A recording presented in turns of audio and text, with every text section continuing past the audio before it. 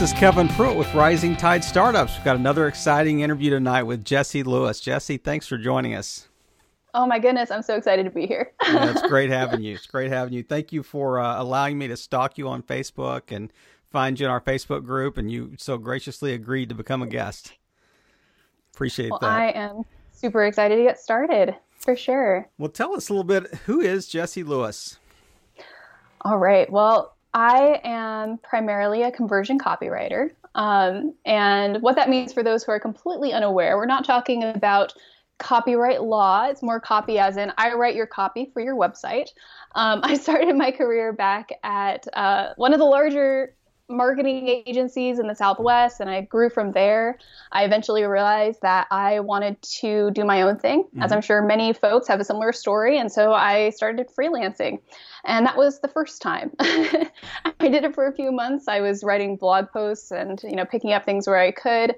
And a while in, I realized that things were not going the way that I had planned them to.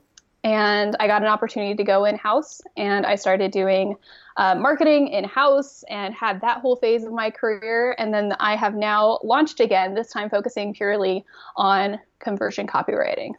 So that's what I do now. Let me circle back real quick. How did you initially get into copywriting? Is your education in like English? Were you a writer? Yeah, no. So I went to school for English, and it was funny because while I was in school, I remember hearing about, different options that you could take while studying English. The main one is going to be becoming an English professor, which I considered for a while. But then I realized, I'm like, well, I kind of want to have a more traditional career. And I started hearing more about advertising. And at the time, I actually had this whole ethical conundrum because I'm like, advertising, marketing is so evil. I think that's a really common perspective. Yeah. But I'm like, well, I can kind of do social media. That's cool. And that's how it actually started. I was starting as a blog writing and social media intern at that agency. So that kind of opened the door there. So it went from content really to copywriting now. Okay. Was this in the Phoenix area or? Yep. Okay. And that's where you are now? Mm-hmm. Okay. So this is a complete shift right now. What is that picture behind your head? Oh, which one? I see the trees and like the mountains and. Yes, no, I actually, that's one that I got from a thrift store. Oh, I thought maybe you were going to tell us a story about you painted it or. I would love to tell you a story about how I painted it. I don't have that story though. Okay. All right, we'll get back to copywriting. As I was looking at you, I was looking at that picture. I thought, I wonder if she painted that. She's probably really eclectic.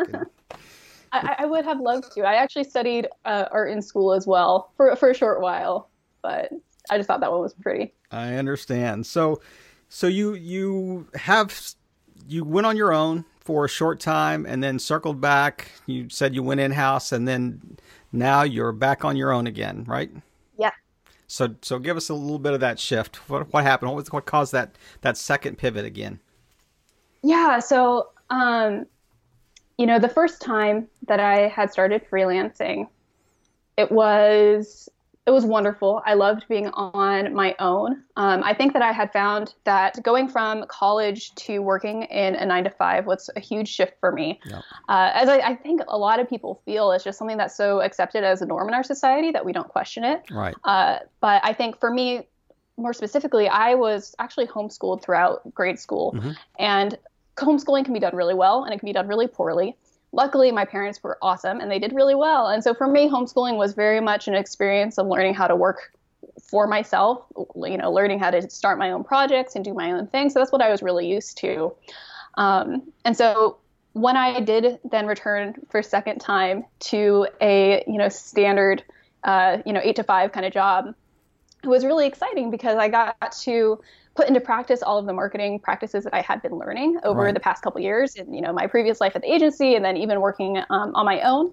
But at the same time, it was just frankly exhausting. And so from there, I realized that I needed to take the leap again. But of course, I was really scared too. I wasn't sure, how I could do it differently. That wouldn't end up in the same result of just like barely scraping by. And that went through my mind. I mean, to do it again once that when you had tried it the first time and And I mean, it may or may not have worked out. I mean, you just made the decision not to continue it the first time. So, but there had to be some kind of fear and trepidation going into the, stepping out on your own again. It took quite a few months of journaling. That's definitely the big thing. Of journaling, of decision weighing. I actually created this whole spreadsheet of like, here's everything that I value, and here are my different options. And I considered everything from starting a business to, well, what if I just went and worked in retail? Maybe that's what's missing in my life. Maybe it's this crazy schedule. Maybe if I was working right next door at a little shop, my life would be different. So I considered everything.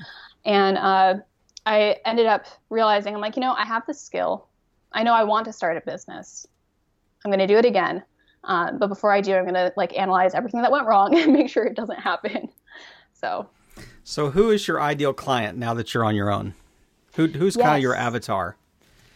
My ideal client nowadays is I work primarily with solopreneurs. And it's a pretty big bucket. It's folks who are coaches, who are consultants, who are shop owners. I work with some online shop owners. So that's kind of the first group, as well as people who are doing these kind of heart-driven businesses. So I don't know if you've heard of B corporations or social entrepreneurship. Yep. But any folks who are kind of trying to do things a little bit differently, whether for themselves or for a larger movement. Now, like fair trade, like, I had a previous guest on that is she designs like handbags. That would be awesome. It's called Freedom Shoe, and it really is a social enterprise. So it'd be good to go back and listen to that one as well. And she's on her own, but we've known her for a very long time. I mean, she was actually an international exchange student that came to the States, and our family kind of was a host family, or a friendship family for her when she was in university. So it was just a great story to see what she's doing with her life now, and just amazing things. But I've been in the nonprofit space for a very long time, and so we lived overseas for like about 13 years. So working in education and disaster relief, and so my heart is with you on that. I really appreciate the fact that, that's kind of like if you had a niche avatar that you were going after. Well, and I love it because I feel like I'm seeing more and more folks moving in that direction. For sure. Especially the solopreneurs. Yeah. A lot of individuals being like, I need to do something different. I need more meaning in my job. Yeah. What can I do? So tell me, since you've started this last pivot on your own, what has been kind of the lowest point that you've encountered since you, and how long ago was that? Yeah, so it's been almost a year now. Okay. For the second run. Okay. Probably my lowest point, I don't know if there's one specific time, but definitely in the first couple months of quitting a job for the second time and trying to rebuild and, figure things out. There were lots of emotional up and downs. It was a lot of days of, coming up to my husband and being like, I don't know if this is the right direction for me. I don't know if this is the right business that I've started. Like, will I ever be successful? Will I ever figure things out? So there were definitely a lot of ups and downs then. And that's when I discovered yoga and meditation and everything. That's just kind of like, okay, how do we get back in the zone after whatever that was? Sure. So were you doing freelancing on the side as well, or was this just a cold, clean break? It was a clean break both times, actually. Okay. The second time, I had kind of kept up my blog a little bit. So I blog regularly about copywriting and business how-tos. It's just kind of the drumbeat content of my business. So I had kept that up a little bit, but I was pretty much like, all right, we've got a little bit of a nest egg saving, so let's just go with this again and throw everything at it. So what was your strategy? And these are a little off topic, but I'm really interested in this transition. What was your lead strategy from the moment, that you walked out Friday afternoon from your previous job and Monday morning you get up and said, well, I'm actually employed by myself now. So what's the first thing I'm going to do at 8:30 in the morning on Monday? So it's definitely been a journey there. So I think that was actually where I went wrong the most the first time that I freelanced, in that I actually was very fortunate to get some really good referrals when I first started freelancing. And that became what I relied on. And because of that, I never did any sourcing, and that's why my business never grew. Wow, really? You don't look for clients, they don't just show up. And then the second time, that was the big thing of, okay, how are we going to do this? Don't want to fall into the same rut of just taking little jobs as they come in. So it's really been a blend of things. I'll be completely honest, it's only started to pick up in the past couple months. It's been a journey of taking course, frankly. Yeah, it takes a while to build up. Right. But for me, my focus has largely been, first of all, on my blog. And this is not necessarily a lead source for me, but it's a way for me to stay in touch with people really well. For my blog and then the email newsletter that I send out. And I send out some exclusive content via that as well. But that has allowed me to really develop relationships with people. But for me, it's been involved. It's just getting out there more. It's being involved in Facebook groups. It's not so much in-person networking that hasn't been super successful for me. And I think that a lot of people feel that way as well. But it's Facebook groups, it's LinkedIn. It's just, how can I start nurturing those one-on-one relationships more? I think for a long time I was really focused, coming from the big brand agency world, I was focused on, we need to send out blog posts everywhere. We need to have a full social media strategy. And it's this, kind of big touch. And I'm realizing now it's much more about how can I help this one person right now and develop that relationship with them. And then maybe that might lead to, a potential client engagement. If not, that's totally fine because I just made a new friend. So I'm okay with that. Let me ask you this. I'm kind of a podcast junkie. I mean, not only I like my own, but I love to listen to podcasts. And one of the things that you hear over and over again when they interview people is this idea of niching down. Continue to niche down your avatar until it's almost painful. Focus so tightly, and that's almost counterintuitive, especially for somebody just getting started. And I know you mentioned earlier, you said, the bucket's pretty big of who the client, the ideal client would be right now. Tell me your philosophy on, or what you've at least learned in the last, 12 to 18 months about that versus, do you think that you should niche down more to really focus on the ideal client, or are you too early in the process to do that? I mean, just give me some of your thoughts on that, because I think that'd be really interesting for others to hear that, maybe facing kind of the same point that you are in the process, or, maybe struggling with something like that. So here are my thoughts. I think that when you're first starting out, it is beneficial to cast the net a little bit wide.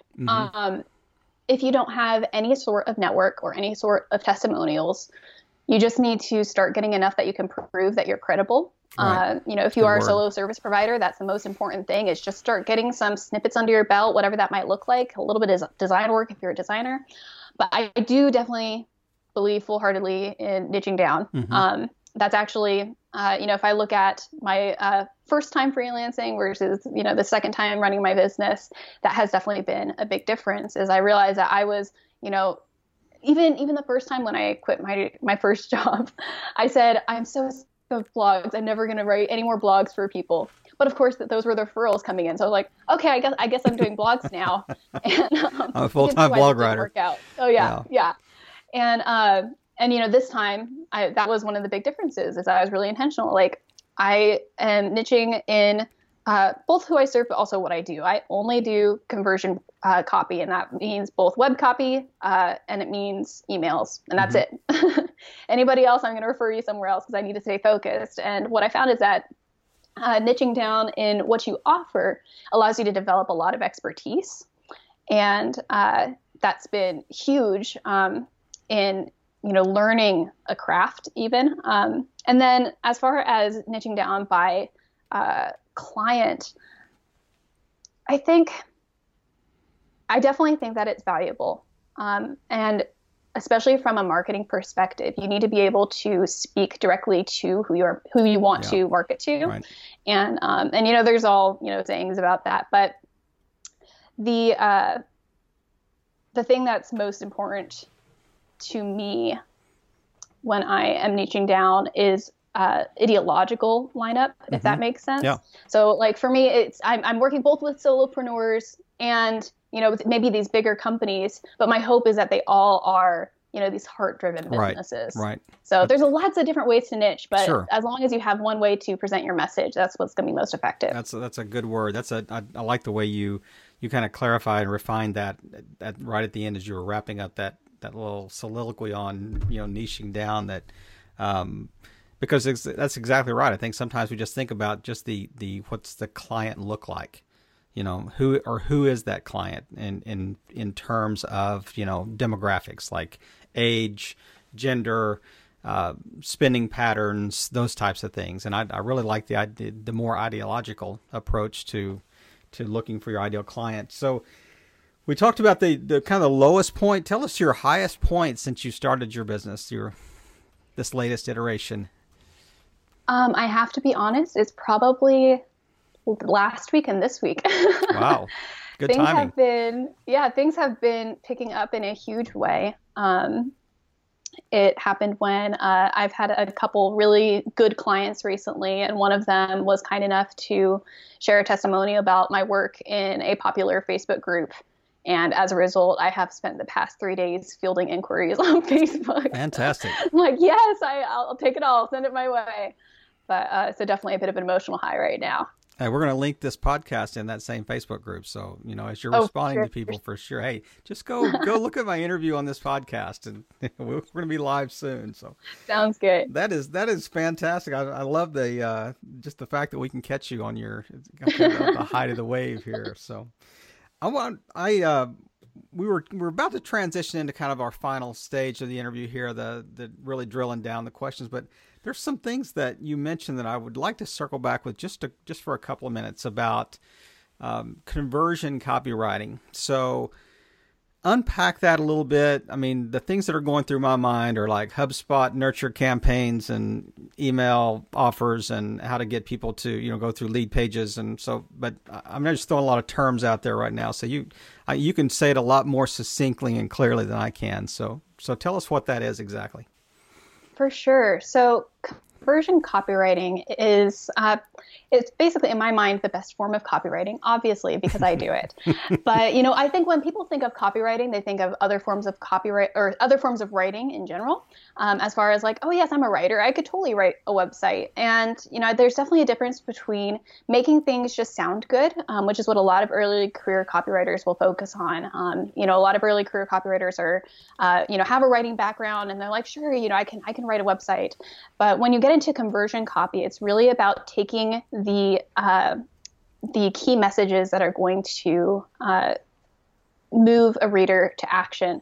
So on one hand, you have all of the hopes and desires and pain points of your reader, and then you have your business and what you offer and how you might be able to offer that. And in the middle are the key messages, and those are the things that you want to be repeating over and over. And so conversion copywriting is all about, okay, how can we lay out those key messages in a way that's going to actually move a person to convert? And that's why I focus mostly on web copy and email, because those are really where that happens. Okay. And this is like taking them on the buyer's journey. Yes. I think that a lot of conversion copywriters will focus in on funnels, on funnel strategy. Right. A lot of folks will focus in on launches. If you're doing an online course or something along those lines. But conversion copywriting, it's a method of copywriting that's a lot bigger than all of those things. Right. And at its core, it's story. It's putting the buyer in the story. It's crafting the story around the pain point that the company can solve for the buyer. So. Yes. And actually my favorite part about it is that really, a lot of this has been taught by Joanna Wiebe. She's the leader of Copy Hackers, if you're familiar. And so that she's actually the one who I've, kind of studied her writing and everything that she teaches. And a lot of it is kind of turning the language that the customer uses back on them. So it involves a lot of research as far as like, how are they actually talking about their pain points? If somebody says, if you're selling soap, and somebody says, I'm tired of my hands drying out, then you can turn that into a headline that says, tired of your hands drying out, because that's exactly what they're experiencing. So and social media has unlocked that. I mean, because of the online conversation that happens around, product lines and around companies. So that is, it's really interesting that, that I think when we think of copyright, I mean, it's just such a broad category of what that is, but I appreciate you narrowing that down. So let's get a little more granular here and find out get a little deeper in the Jessie Lewis psyche here. And so tell me, who other than maybe it's the lady you just mentioned, but who online probably inspires you the most and why? So I follow quite a few people and I admire many people, but I think right now, the person who would be at the top of my list is Marie Forleo. Yeah. And I'm actually taking her B-School class right now, and that's been fantastic. But what I love about her is how she has taken business as a concept, which I think, for the longest time has been very male dominated. It has been very, this is the way that we do business. And she's brought such this gentleness and love and kindness and said, here's another way of doing it. Yeah. And I love it. I eat it up. It's kind of like Steve Jobs met Brene Brown or something. Oh yeah, totally. No, she's a genius. Yeah, she is. She's amazing. She's amazing. Well, tell me, is there a specific life quote that you have somewhere you've written in a journal, you got it taped on your computer, it's on the wall? Is there one quote that just kind of inspires you that you like to refer back to often? Could be two. There is one actually. It's one that I cannot for the life of me figure out who initially said it and where I initially heard it. Something in my brain is telling me Ben Franklin, but that might also be fake. So who knows? But the quote is this: it's do today only what you can do again tomorrow. And it's this idea of living your life through habits that, you're not going to overextend yourself today. You're going to always have the long view in mind. And I think I maybe had heard it initially in like a workout context of like, don't, kill yourself because then you'll be out of commission for a week. But I think like in a business context, it aligns really closely with what I want to do as far as create a lifestyle that is going to be sustainable and create a business that I love that's not going to burn me out over time. So that definitely plays in my head a lot. Well, I can assure you, if Ben Franklin didn't say it, he probably thought it, because it certainly fits into his kind of life pattern. He was very systematic, very methodical, very habit driven. So yeah, that's good. Nobody's ever mentioned that quote before. So that's a great quote to add to our list here. So if you could go back, say 18 months, what's a specific piece of advice you would give yourself that our listeners may be able to, benefit from as well, that you would say, I'd love to have a mulligan on that. I'd love to have a redo on that one. This is one piece of advice I would give myself, that I would do something different 12 to 18 months ago. I would always be free with my advice. So that's actually one of the regrets that I have about my business, is that there have been certain times where people have reached out for help. And I think that there's this movement right now of, charge what you're worth. Don't say, if somebody comes up to you and says, let me pick your brain, you should say no and direct them to your, consulting fee or something like that. And like, I get the mentality behind it, and I'm behind, charging for your work. But at the same time, I think there is something really important, even from just a lead standpoint, of offering some level of help early on, if only to show that you know what you're talking about, to show that you are helpful, and to give them a taste of what it's like to work with you. There have been times where I have, kind of turned my shoulder and be like, I'd love to help, here's how much it'll cost. And I've regretted it every single time. Wow. So that would definitely be my biggest piece of advice is don't do that. Just be nice, help people, and it'll come back. No, that's that's a great point to make, because you're right. There's a real movement in this online, business space that says, don't give your time away for free. But I heard a quote on another podcast I was just listening to today, an Albert Einstein quote that said, don't try to be a person of success, be a person of value.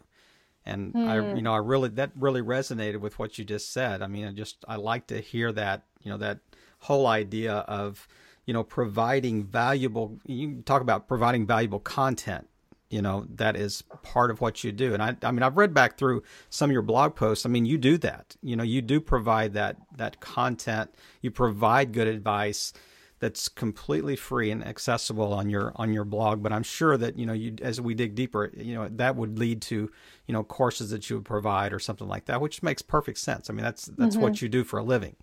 But I really appreciate that. I appreciate the heart behind, the things that you've said today. And I think that it just speaks well to our audience and what, as we are trying to walk on this planet together, and just the whole idea even behind the rising tide, as we talked off camera before we started this interview. So as we're wrapping up today, tell me, is there anything that I haven't touched on that you would like to share with our audience, or any links that you send me? I'm going to put in the show notes, like we said. But you're welcome to. This is your time. We just want to get to know you better and just give you the opportunity to share what you want to share, and you tell us. Yeah, I would. Oh my gosh, my mind's going in a million different directions. If I we might run out of recording video. I would say I think that business-wise, a lot of people put off copywriting, thinking that they can hack it together for now, and maybe they'll invest in it one day. But right now, I just need to do it. And I would encourage people to either start studying it for themselves or get involved with a copywriter earlier on, because, and I would say this even if I wasn't a copywriter, sure. Like, this is just, it's so important to your business. It's, found the messaging and the way that you relate to your customers forms the foundation of everything that you're going to be doing moving forward. So I think that, in the early days, heart and passion, may take you to a certain extent, as far as, you're a plucky entrepreneur, you've got the passion, you're going to connect with people in that way. But to solidify and become professional moving forward, that's when, the right messaging can really come into play.